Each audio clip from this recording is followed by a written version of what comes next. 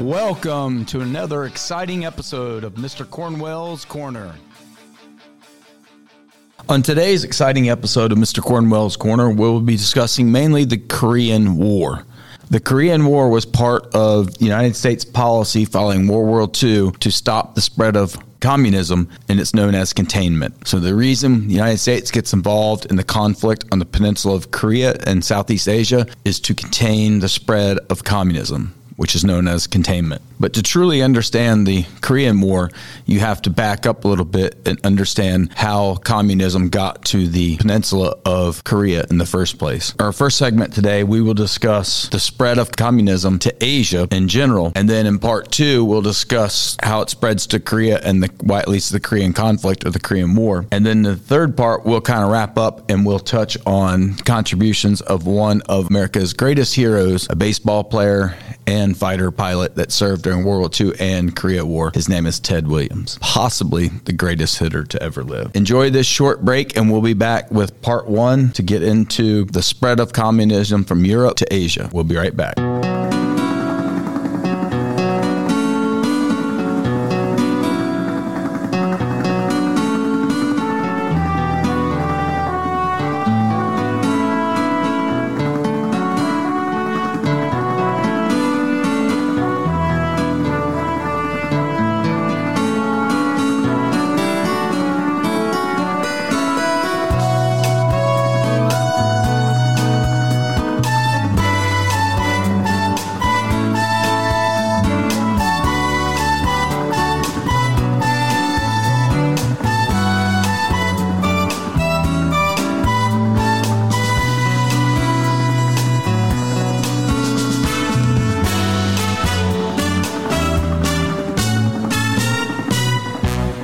Welcome back. I hope you enjoyed that theme song from a very popular TV show of the 1970s called MASH. MASH was filmed in the 70s, very popular, and it's actually set in the Korean War of the early 1950s. And I believe to this day, it's still the most watched series finale ever in TV history. So I hope you enjoyed that theme song. All right, well, let's get into the spread of communism.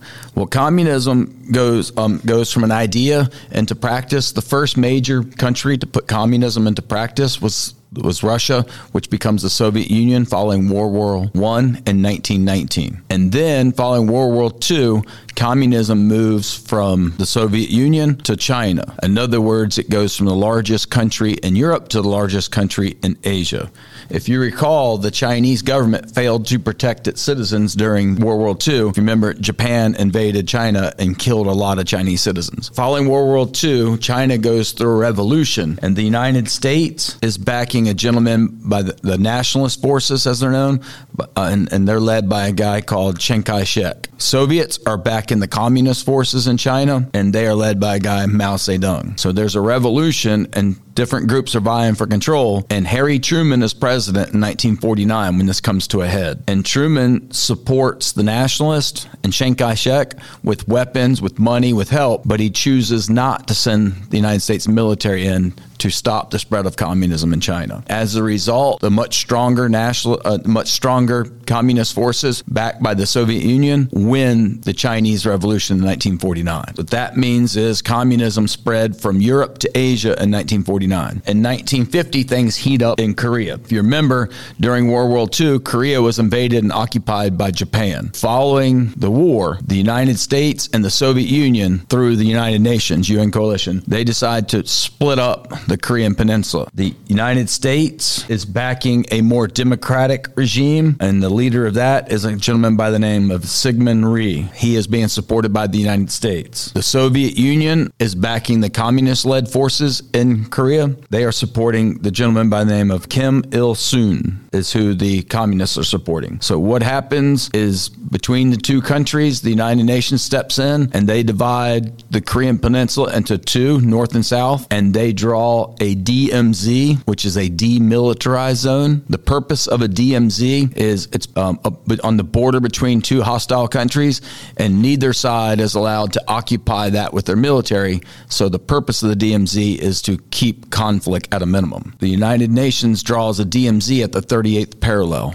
which is about halfway through the peninsula of Korea.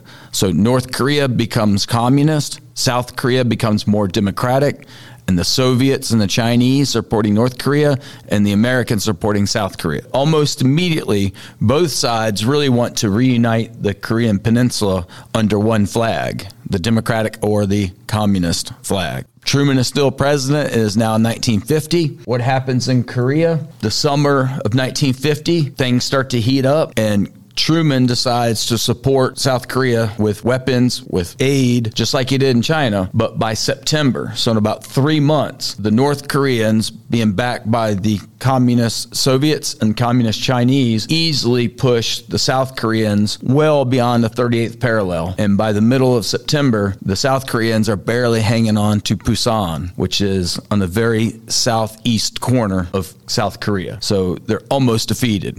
It's at this time, in September of 1950, that Harry Truman decides to use the United States military for the first time in Asia as part of containment, which is to stop the spread of communism. Under Douglas MacArthur, if you remember, he was the hero of the Pacific. He is the general that wins World War II in the Pacific and accepts Japanese surrender aboard the USS Missouri. So MacArthur, who's a very popular war hero from World War II, is sent to South Korea to help the South Koreans fight back against the North Koreans and their communist allies. So when the Americans show up, South Koreans are barely hanging on to the southeast corner of South Korea. That's in the middle of September. By the end of November, a couple of months later, the United States has not only pushed back the South Koreans out of South Korea, but instead of stopping at the 38th parallel, the United States decides to keep on going. In other words, to reunify the Korean Peninsula under one flag, but instead of a communist flag, under a democratic flag. So the Americans and the South Korean coalition pushed the North Koreans far into North Korea, almost up to the Yalu River. The Yalu River is the border between China and North Korea. So at this point, the Chinese become very concerned, because if the Americans and South Koreans didn't stop at the 38th parallel, there's no guarantees they'll stop at the Yalu River as well. In other words, they might invade China. So it's at this point that China decides to up its support of North Korea, and the Chinese government sends over 1 million men to the border along the Yalu River. And what they do is, with Chinese support and the North Koreans who are already being backed by the Soviets, they're able to push the Americans and the South Koreans back effectively to the 38th parallel, which is like a stalemate where it all began. This time, it is now 1953. Before that happens, a couple of key events take place that affect the Korean War. The first one is Truman fires MacArthur. MacArthur openly defies a couple of orders from Truman. Truman flies to Southeast Asia to meet with him to try to get him to do what he wants. He ignores the President of the United States, and Truman recalls him, which is very controversial. He's a very popular war hero from World War II, but he was not following orders from the president, so Truman recalls him, which effectively fires him. He replaces him. When MacArthur gets back to the United States and New York City, they throw him a ticker tape parade where thousands of Americans show up in support of Douglas MacArthur. He also speaks in Congress to a very good reception in Congress, so MacArthur is treated like a military hero because he is very popular, and Truman by 52 is not as popular. He's one of the least liked presidents of his time at that time point. Truman decides not to run for a third term in 52. He could have, because that's when term limits went into effect. Term limits didn't go into effect until after he was president. So Truman's the last president who could have continued seeking 3-4 terms, as many as he wanted, but he chose not to seek another term in 52, mainly because he knew he wasn't going to win anyway. In 52, another war hero, Dwight David Eisenhower, General Eisenhower, who's the hero of Europe. He is elected president in 52, and he takes office January 20th, 1953. And one of the first things that Eisenhower does as president of the United States is he wants to get the United States out of the Korean conflict or the Korean War. Eisenhower calls a truce, and when we come back for part 3, we'll discuss the truce, the peace treaty, and the wrap-up of the Korean War. We'll be right back after this short break. Over a 19-year career, Ted Williams compiled a tremendous case for earning the title, The Greatest Hitter Who Ever Lived. Even though he missed 5 seasons in his prime serving in the military, Williams earned 6 batting titles, 2 Triple Crowns, hit 521 home runs, and had a lifetime .344 batting average and the highest on-base percentage in baseball history. Still, as the years passed, hitting .406 in 1941 would be recognized as his greatest feat, even by the man himself. I regard it now 10 times more an accomplishment than I did at that particular time, because I thought, well, I'm going to hit 400 some more because I'm just getting started here. It has now been 75 years since anyone last hit 400. And during those 75 years, the game has changed considerably. I think it's a number that nobody even thinks about anymore. To be honest with you, I don't think anybody's out there thinking they're going to hit 400. It'll never be done again. When you look at the hitters nowadays, Altuve is probably the closest, and he's around 345, 350. And when you think about another 50-point jump, just to stay at 400. Even the very best hitters today strike out a pretty fair percentage of the time. It works against the infield hits, the bloop hits, the balls in play that help you hit 400. And then you also have to walk a lot. And then you got to hit 400 in the official plate appearances that you get. That's a lot to ask. You think we'll ever see anyone hit 400 again? For my part, Peter, I don't think it can be done. I don't think someone's going to hit 400 again. I just think the state of relief pitching now with these guys throwing 98 miles an hour, you don't see any worn-out guys. Well, all the analytics guys upstairs telling managers how to run their pitching staffs, you see one pitcher for 2 at-bats, and you don't see another pitcher for 2 at-bats again. I think I think it is impossible to hit 400 now. Welcome back. I hope you enjoyed that short announcement on the historic career of the Boston Red Sox, one of the most famous Boston Red Sox Hall of Famer outfielder Ted Williams, one of, if not the greatest natural hitter to ever live. And what's amazing about Williams is, as much as he did, he's the last guy to hit 400 in a season. He hit 406 in 1941, and that has not been matched since. In 80 years. But as great as that was, he's even a greater American because he served during World War II as a fighter pilot and during the Korean conflict, and he lost part or all of 5 years of his major league career to war service. And those 5 years were the more prime years of his career. He still hit lifetime .344 batting average, which is amazing. He still hit 521 home runs.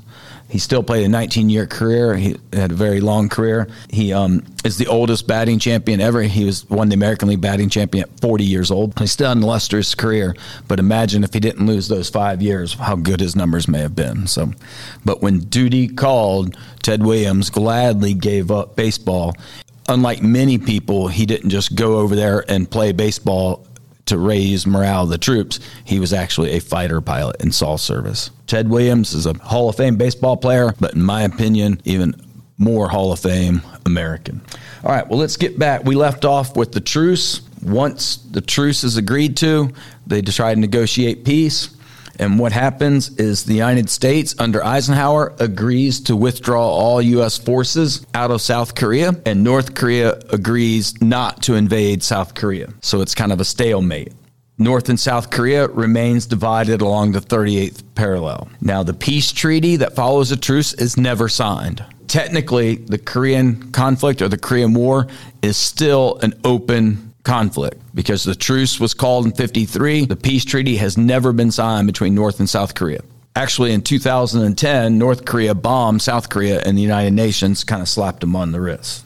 To wrap up, American presence in Korea really goes from 1950 to 1953, about a 2.5-year period. United States keeps, as far as the mission goes, it was successful because it kept communism from spreading from North to South Korea. But the Korean War is still an open conflict to this day because there's never been a peace treaty signed between the two nations. All right, well, I hope you enjoyed this episode and learned a little bit about the Korean War.